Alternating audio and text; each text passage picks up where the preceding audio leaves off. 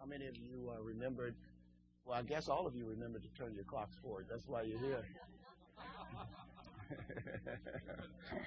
So I commend you for not forgetting to do that.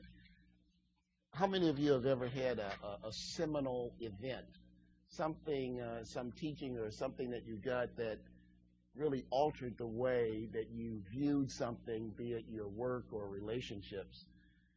I know I had that once going to a men's retreat, and the speaker was talking about the responsibility of men and women in the workplace, and I'd never heard of that. I grew up in a tradition where the work of God was done by the hired people in the church, the pastor, the assistant pastor, and so on. And this gentleman was teaching just the opposite. Well, not the opposite. He said, look, the work of the ministry is to be done by everyone. And he said, in the Bible, there is no word retirement. And my goal all my life, as I started out as a young lawyer, was to make enough money and build up this big nest egg so that I could have a wonderful retirement. And totally out of character. When the guy said, there's no retirement in the Bible, I said, what? Because it was such a shocking statement to me, and you know how shy I am, and I would never speak out like that in the normal course of events. And I said, what do you mean? And he said, there's no retirement in the Bible. You work for the Lord until the day you die. Oh, that just flustered me to no end. And this parable today is that kind of story. And so Dick has kindly agreed to take any complaints that you may have as a result of the sermon. That's Dick over there, our pastor. And he said, the angrier you are, the more he would like to talk to you after the service. I myself have another appointment and won't be able to hang around. So I'm going to ask you to turn to your bulletins on page 4. And I'm going to read this, and if you'll just follow along with your eyes as I read, then I'll pray and we'll begin the message. It's called The Parable of the 10 Minas. And for you who are from Boston, it's not the people who work underground doing ore. I just wanted to make this, okay? While they were listening to this, he went on to tell them a parable, because he was near Jerusalem and the people thought that the kingdom of God was going to appear at once. He said, meaning Jesus, a man of noble birth went to a distant country to have himself appointed king and then to return. So he called 10 of his servants and gave them 10 minas. Put this money to work, he said, until I come back. But his subjects hated him and sent a delegation after him. We don't want this man to be our king. He was made king, however, and returned home. Then he sent for the servants to whom he had given the money in order to find out what they had gained with it. The first one came and said, Sir, your mina has earned 10 more. Well done, my good servant, his master replied, because you have can't read this. Okay, there we go. Because you have been trustworthy in a very small matter, take charge of 10 cities. The second came and said, Sir, your mina has earned 5 more. His master answered, you take charge of 5 cities. Then another servant came and said, Sir, here is your mina. I have kept it laid away in a piece of cloth. I was afraid of you, because you are a hard man. You take what you did not put in and reap what you did not sow. His master replied, I will judge you by your own words, you wicked servant. You knew, did you, that I'm a hard man, taking out what I did not put in and reaping what I did not sow? Why then didn't you put my money on deposit so that when I came back, I could have collected it with interest? Then he said to those standing by, "Take his mina away from him and give it to the one who has 10 minas." "Sir," they said, "he already has 10." And he replied, "I tell you that to everyone who has, more will be given. But as for the one who has nothing, even what he has will be taken away. But those enemies of mine who did not want me to be king over them, bring them here and kill them in front of me." So let's take a moment and pray together. God, we ask you to be with us and to give us understanding of the truths in this parable and show us how in a practical way we can apply them to our everyday lives. In Jesus' name we pray. Amen. Well, last week, just a little background, you heard the story of Zacchaeus, the tax collector. Jesus had told the tax collector, whom he had seen climbing a tree to gain a view of Jesus, he said, "Zacchaeus, come down. Today I must stay at your house." And Zacchaeus told Jesus that he had given half his possessions to the poor, and if he had cheated anyone, he was going to restore it fourfold. And Jesus said, "Today salvation has come to this house, because this man too is a son of Abraham.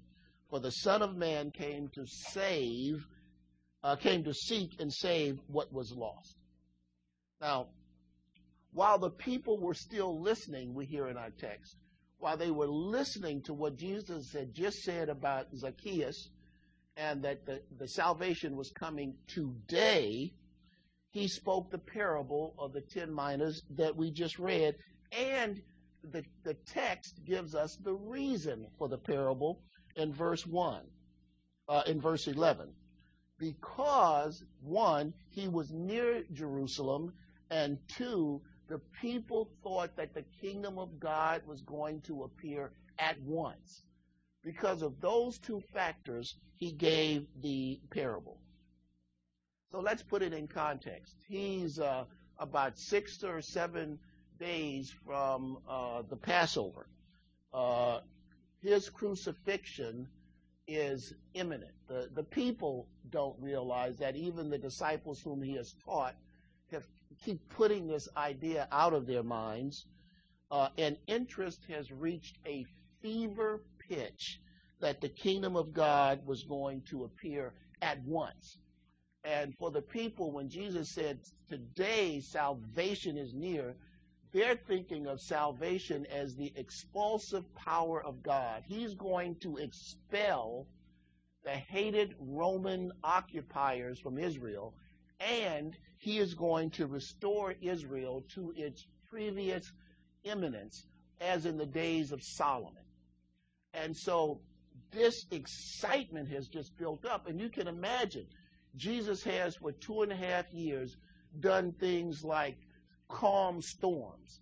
He has fed 5,000 with 5 loaves and 2 fishes, and then fed another 4,000 with another paltry sum. He was making something, in effect, appear out of nothing. He was raising the dead. He was healing the sick. He was casting out demons. He was giving sight to the blind, speech to the mute. People who were lepers were being healed immediately. People with broken bones and medical problems for years were jumping up and rejoicing. And here he has said, "Today salvation has come to the house of Zacchaeus," and Passover is only a little bit away. It's less than a week away, and Jesus is en route to Jerusalem. And they're expecting the king to come through Jerusalem and just wipe everything out. They'll never have to work again. There's going to be food coming out of everywhere. No more cash registers, because you won't need any money. No more sickness. Oh, this is all going to happen. And I was just reading this, trying to identify with this, and the thing that came to my mind was an event that happened in our own nation's history on September 22, 1862. Let me read this. "Whereas on the day of 22nd day of September A.D. 1862, a proclamation was issued by the President of the United States containing, among other things, the following: that on the first day of January 1863, all persons held as slaves within any state or designated part of a state, the people whereof shall then be in rebellion against the United States, shall then, thenceforward, and forever be free. Now, just imagine, as I read this, I could now really identify with what is happening to the Jewish people around David.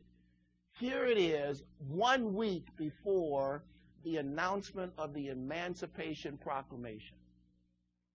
And there have been rumors circulating that President Lincoln is going to sign a document emancipating all slaves thenceforward and forever. No more master's whip. No more families forcibly divided. I'm able to work for myself and for my family. I can raise my children without any thought that someone could come and take them away and sell them to another person. Just imagine the excitement in the slave community in the United States hearing this news. And that's what it was like around Zacchaeus. And Jesus, seeing this fever pitch of excitement, gave them this parable to put it in perspective, because they were going to forcibly make him king. They were going to lift him up and march into Jerusalem. And as they passed, I imagine that every Roman soldier they passed, your time is up, buddy. Out of here. And Jesus had to put things in perspective for them. So here's the point. Jesus is going to leave. His saints must work for the kingdom while he is absent, while he is physically absent. He will return and he will take account. He will return and he will take account. Because, see, they thought the kingdom was going to magically appear in front of them. No labor by them, just out of nothing. Everything is going to be green. Everything is going to bloom. Water will be pure. The streets will be lined with gold. All of this was going to happen magically in front of their very eyes. And he has already given the parable about the mustard seed, which they didn't get. That the mustard seed is the smallest seed in the garden, he said. And when you plant it, yet it grows to be the biggest tree in the garden. But they didn't understand that when the seed is planted, it had to be tilled, it had to be watered, it was going to grow, it had to be pruned, it had to be fertilized. They didn't get the parable of the mustard seed. And we see that example of the mustard seed in our own church. Remember, for those of you who were here at the beginning, Harbor started at the Clarion Hotel downtown with a few people. And now the mustard seed is beginning to grow. And there was one site, and then 2 and 3, and now 8 or 9, and we're planting more. But it's growing, and some of us may never live to see the full growth of this particular seed. Some of you have experienced this in your own life. You started as a Christian, and where you are now, when you look back at where you had been, aren't you sometimes amazed at where God has brought you?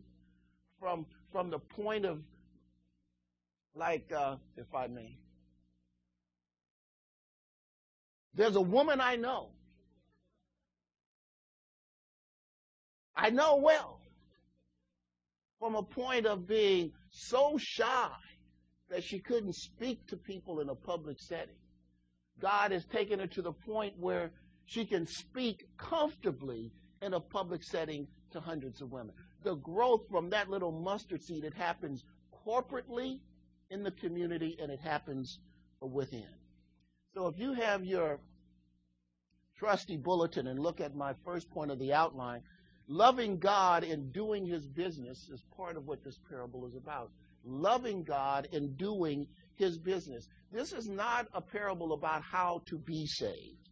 And it is a parable about the kingdom of God, even though Jesus doesn't use the phrase kingdom of God or kingdom of heaven, which is often how he begins his parables. The kingdom of heaven is like.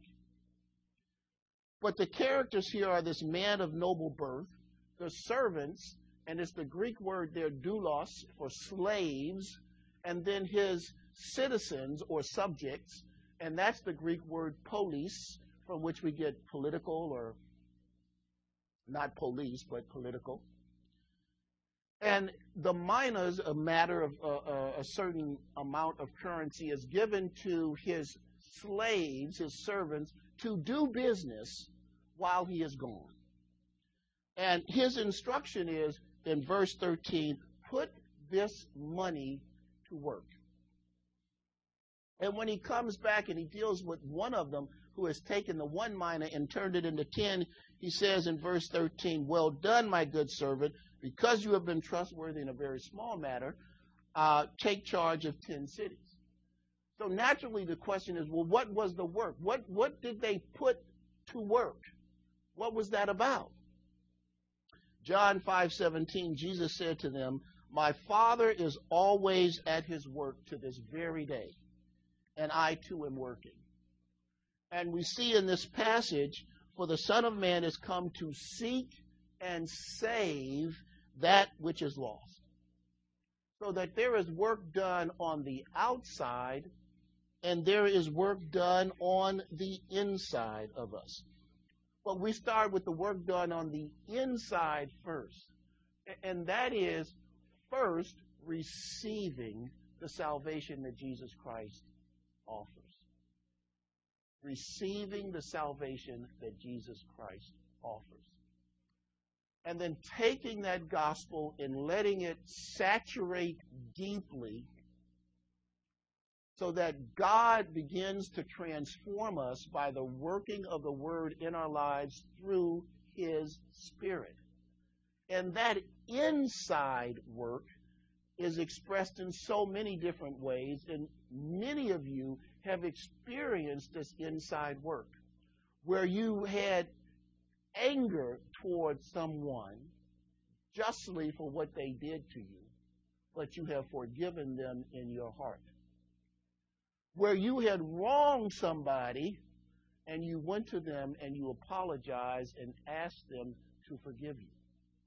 Where you had some driving passion or addiction which had previously moved God either out of your life or to the periphery of your life, and God has removed that passion and replaced it with Himself. And that previous passion is now out of our lives or on the periphery. That's part of the inside work of doing His business. And that inside work also has an outside aspect. That is what people see. Because a lot of that inside work is done and only God sees it. Maybe only God knows your brokenheartedness about how you treated someone. Or only God knows how much you struggled with having to forgive someone who may not even know that you wronged them or may not even care, and yet bring you to the point of being ready to forgive notwithstanding. But the outside work is what we see and what we benefit from. We see it, for example, when Christine and Carla came up and spoke today, that some of you went out, took the time to buy gifts and bring them to Harbor's store, where people could with dignity buy gifts that they otherwise would not be able to afford. What prompted you to do that was a work of God on the inside, which is expressed outside with people like Christine and Carla working to set up the Christmas Day shopping and to work with the young kids there. And so this work that you and I are doing is that mustard seed. While the king is away, The kingdom is not going to miraculously appear except within our lives and as he works in us and through us. When there's that commercial, I can't remember what it is. It's like an ESPN type commercial, but wherever the guy walks in front of him, a road appears magically. Have you seen that commercial? All right, I'll skip that since you haven't seen it. Look for it now that I've told you about it. But you and I are the ones that God is going to use to take the mustard seed to build his kingdom. So what motivates? So we know the work. The work is to surrender to God through the gospel, make the gospel saturate our lives, and then share it with others whenever we get the opportunity. Well, what motivated these two servants to do that? It would have to be love. They were servants bound to the master, and it was love that created the bondage. That love created a desire to please. So let me give you a personal example of what I mean. Now, I'm faithful to my wife, and I love her. And that love has pushed out other competing loves that might distract or harm our relationship. So Halle Berry called, and I told her that I don't have time to talk to her. She said, but I want to get together. I said, well, I have another greater love that pushes your love out of being an interest to me. Call someone else. God, and I want to please her. I know that she likes fidelity. I know that she likes flowers. I know that she loves art. And unfortunately, she also likes yard work. Well, this love pushes you to do things that you don't want to do. For me, it's like yard work. The gospel is like that. There are many things in the gospel when God calls us to do it, we say, that's right up my alley. I want to do that. Let me at it. But then he comes along, and I don't know if this has happened in your life, but it's happened in my life, where God comes along and says, now I'd like you to do this. You say, but I really don't want to do that. He said, I know, Bill, but I want you to do it. Well, how about instead of doing that, how about if I do two of the other things that I like doing? I'll step it up. He says, well, that's good, but I want you to do this thing. And it is the love that God puts in our hearts for him that pushes out the things that would distract us from God, so that he works in us to do the things that he wants us to do. It's an expulsive love. It pushes out the contrary things so that we can receive the love that God has for us and can express it in the way he wants us to express it. So what is one of the things that pleases God? Well, we know that without faith, from Hebrews, it is impossible to please him. Because anyone who comes to him must believe that he exists and that he rewards those who earnestly seek him. So he is not talking about faith in general. He's not talking about faith in the Padres or faith in our government or faith in our economic system or faith in our family. He's talking about faith in Jesus Christ. Without faith in the living God, it is impossible to please him. And of course, by the definition of faith, which is a commitment without knowing, we don't know all the facts yet, every single human being alive, regardless of culture, age, race, walks by faith. Because we are all called upon to make commitments without knowing continuously. For example, Dana and I had to go to San Jose last weekend. We left on a Friday morning. I boarded the Southwest plane.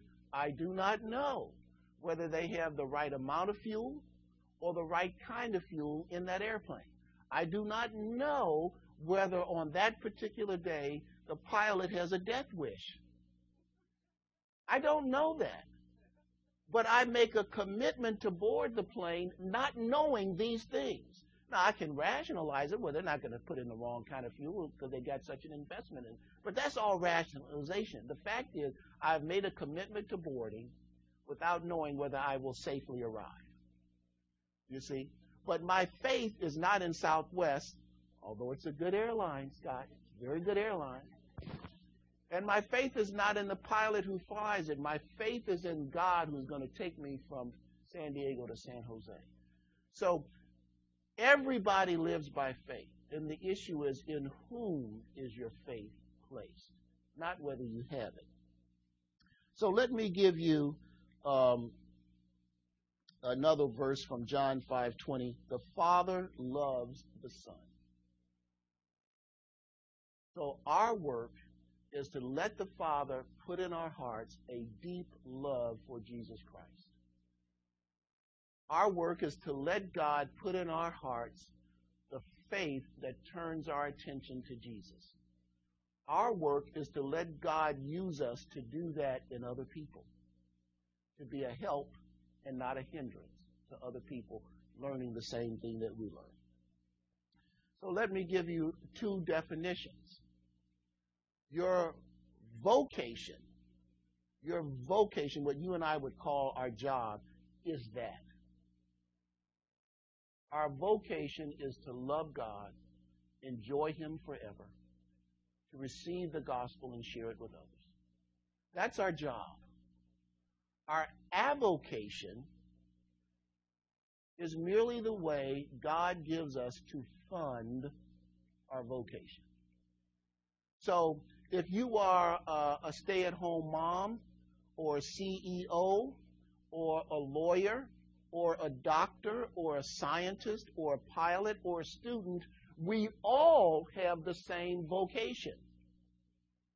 We may have different avocations to fund it, but we all equally have the same obligation to love God, enjoy Him forever, to receive the gospel, to build it into our lives through the Spirit, and to share it with others. That's our job. I remember when Dana was a stay-at-home mom homeschooling our children, how could God use her? And she determined that God was calling her to disciple women, one at a time, over 10 to 15 weeks. And she did it faithfully. She worked out her schedule. I don't know how she managed to do it, but she did it. If you are a student in college, your avocation still does not detract from or alter your vocation. In the workplace, I think of Candace Cole and how she has, in her workplace, had an impact for God. You have to have her tell you that story. It's a marvelous story. I don't have time to go into it. Or Sandy Capoletti and Dana and Candace, they go to the rescue mission the fourth Friday of every month. And others are doing the same thing in your own way. If you're retired, it doesn't matter whether you're a man or woman, whether you're a grandmother or grandfather, your job has not ceased. Your vocation has not ceased. Your avocation may have changed. And you may move from city to city or avocation to avocation, but our vocation never changes. So here's the principle. All believers must do God's work. All believers must do God's work. Well, that leads to this one servant who, misunderstanding God, ignored God's business. Misunderstanding God, he ignored God's business. There's this wonderful passage, of course, in it's either the first and second or the second and third commandment in Exodus 20. You shall have no other gods beside me. You shall not make for yourself an idol in the form of anything in heaven above or on the earth beneath or in the waters below. And that is, God says, I want you to understand me as I reveal myself to you. Not the God of our imaginations, not the God of cultural shaping, but the God of Scripture. And we are like this ourselves. This is a principle that is deeply embedded in our own hearts. Let me give you an example. So I'm married to this fantastic woman who happens to be named Dana. Dana loves the idea of the sense of being faithful to her husband and having a faithful husband. She loves flowers, she loves art, and she loves children. All right? Those are four key things about my wife. Now, suppose I say to Dana, you know, Dana, one of the things I like about you and why I think we ought to get married is that I want to see how this works out. We ought to get married for 5 years. And then at the end of 5 years, take another look at it and see if it works and whether we should continue. And see, you're open to that. And also, I hate kids. And so you and I can relate because you hate kids.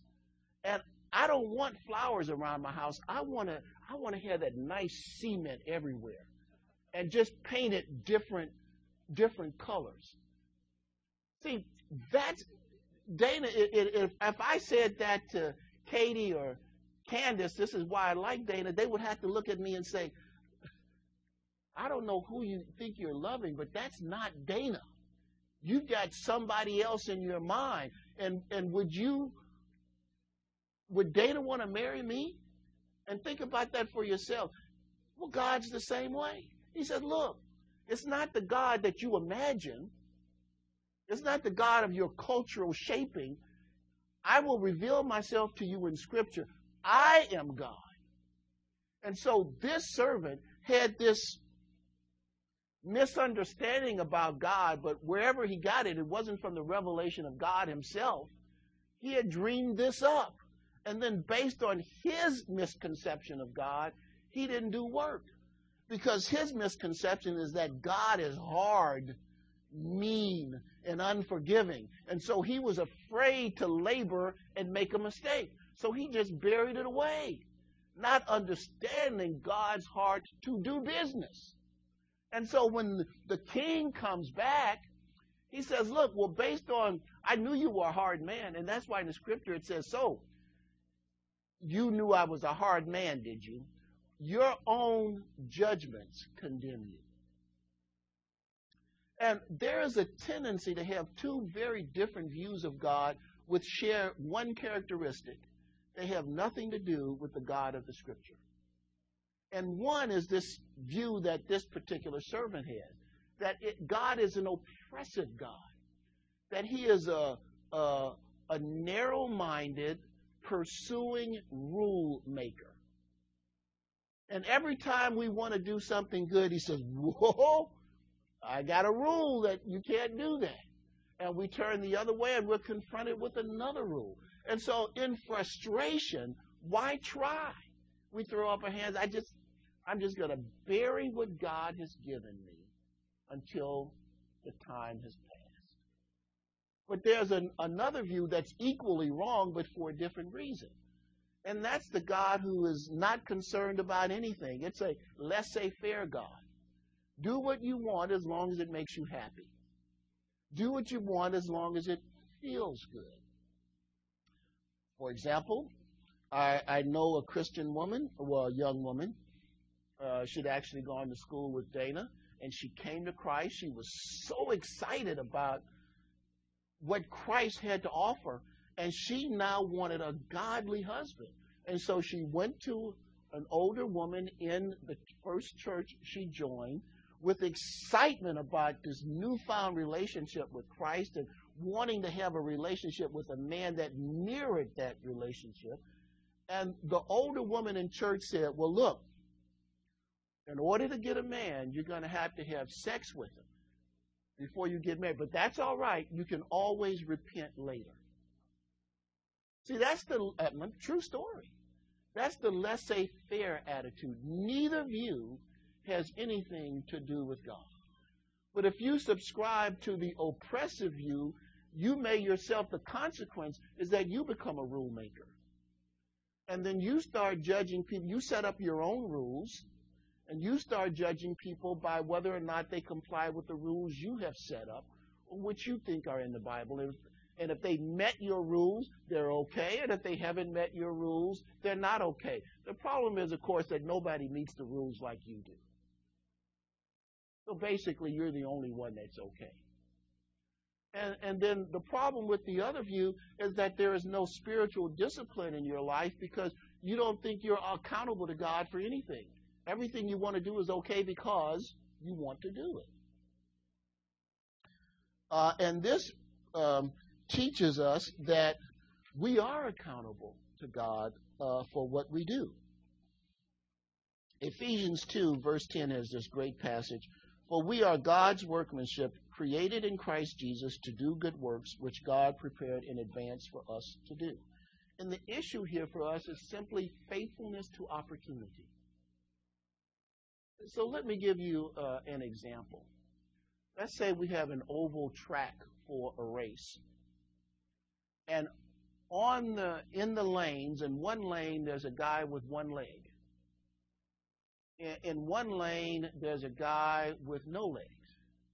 And in another lane, there's a guy like Emmitt Smith who, he's a beautiful body, can sprint, and they're all in the lanes, and they all have to run the race.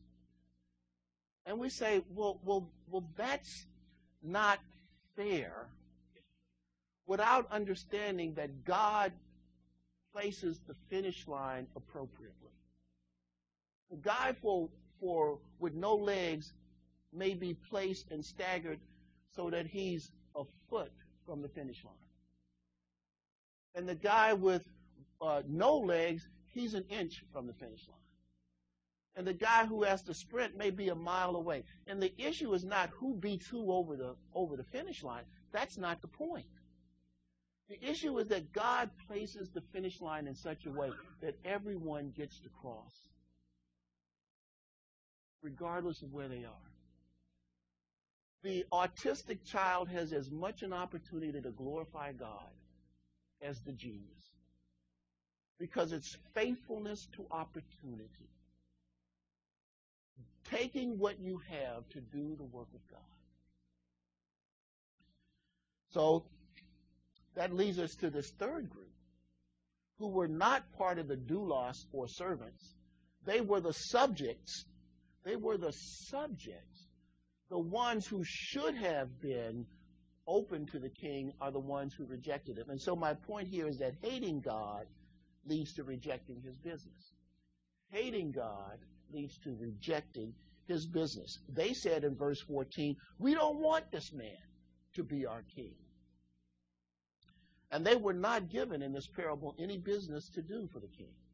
God did not entrust to the nobleman did not entrust to them any of his business. And they are still answerable to the king nonetheless. Here's the principle. Although a man may reject God, he will always be accountable to God. Although a man may reject God, he will always be accountable to God. Well, this parable so powerfully points to Jesus Christ himself. I mean, we know that he is the only one who ever worked perfectly. Jesus said in John 8:29, I always do what pleases him. I have been able to say that several times in my life this way. Lord, so far I have not had a lustful thought. I have not spoken ill of a single person. I have not been greedy, nor have I been fearful, nor have I lied. But I'm about to get out of bed now.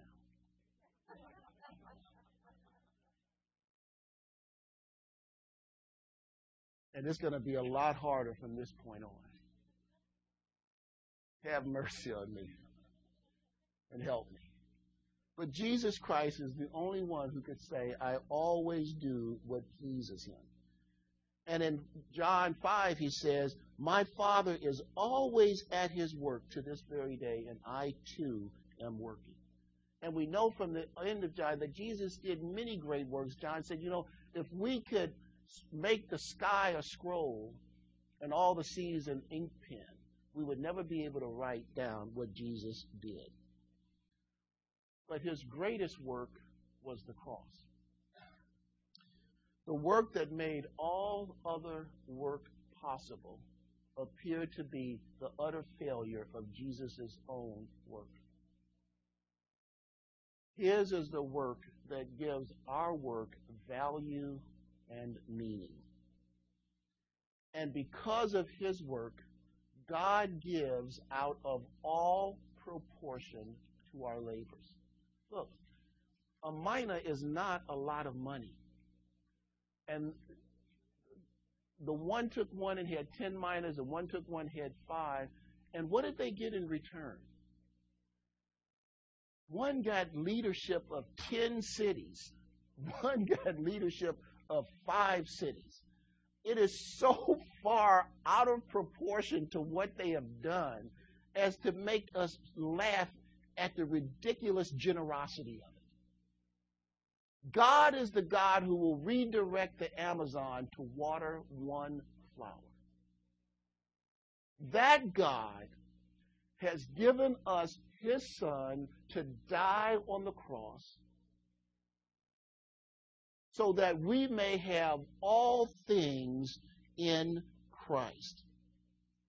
The Bible says, he who did not spare his own Son, but gave him up for us all, how will he not also, along with him, graciously give us all things?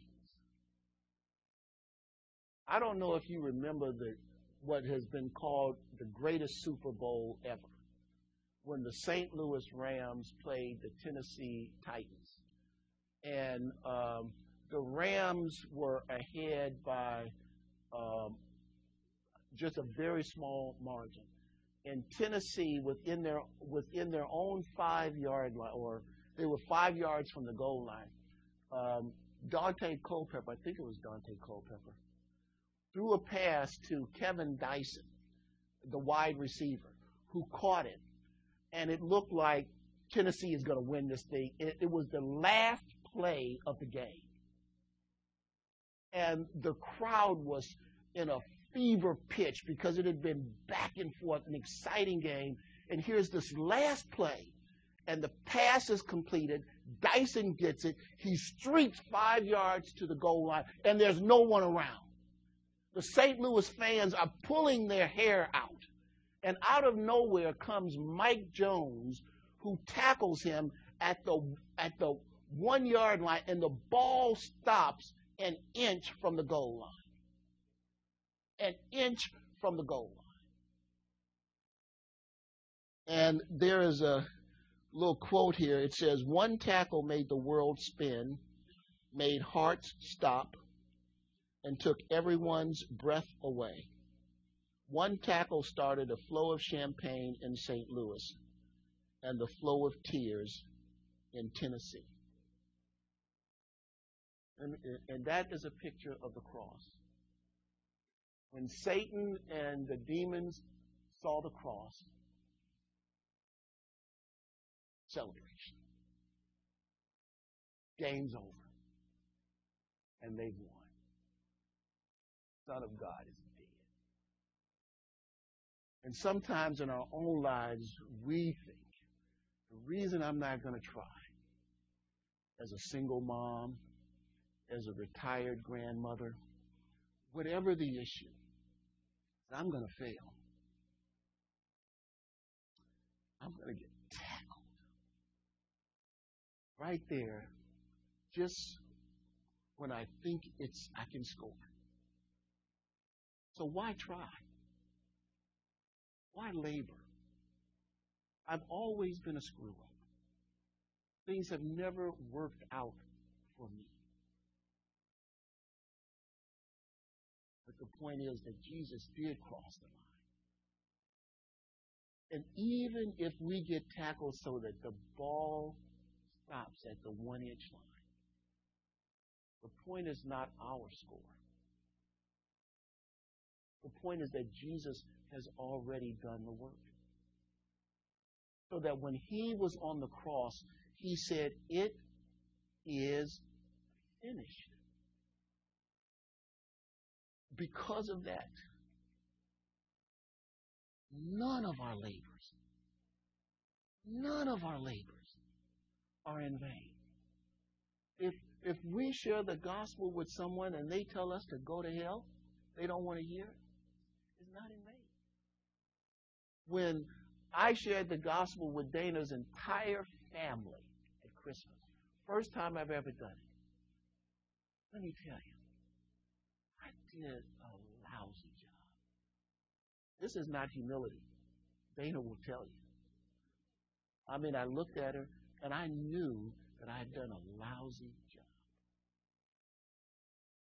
But then I took such comfort in the fact that it wasn't about me, that Jesus had not failed, that his word will not return unto him void. And the issue was not whether I crossed the finish line. The issue is that Jesus has already crossed it. And so that gives us as believers the freedom to make risky ventures. It's all right, Carla, to tell your classmates that Jesus Christ is Savior. Corey, it's all right to witness to somebody at work without knowing the outcome. Man, it's all right to invite kids from your neighborhood to have story time in your home and read them the stories about Jesus Christ. We don't know where it's going to go. It's all right because it is finished. And our King is coming back. He asks us to be faithful to the opportunity because he has already done the work.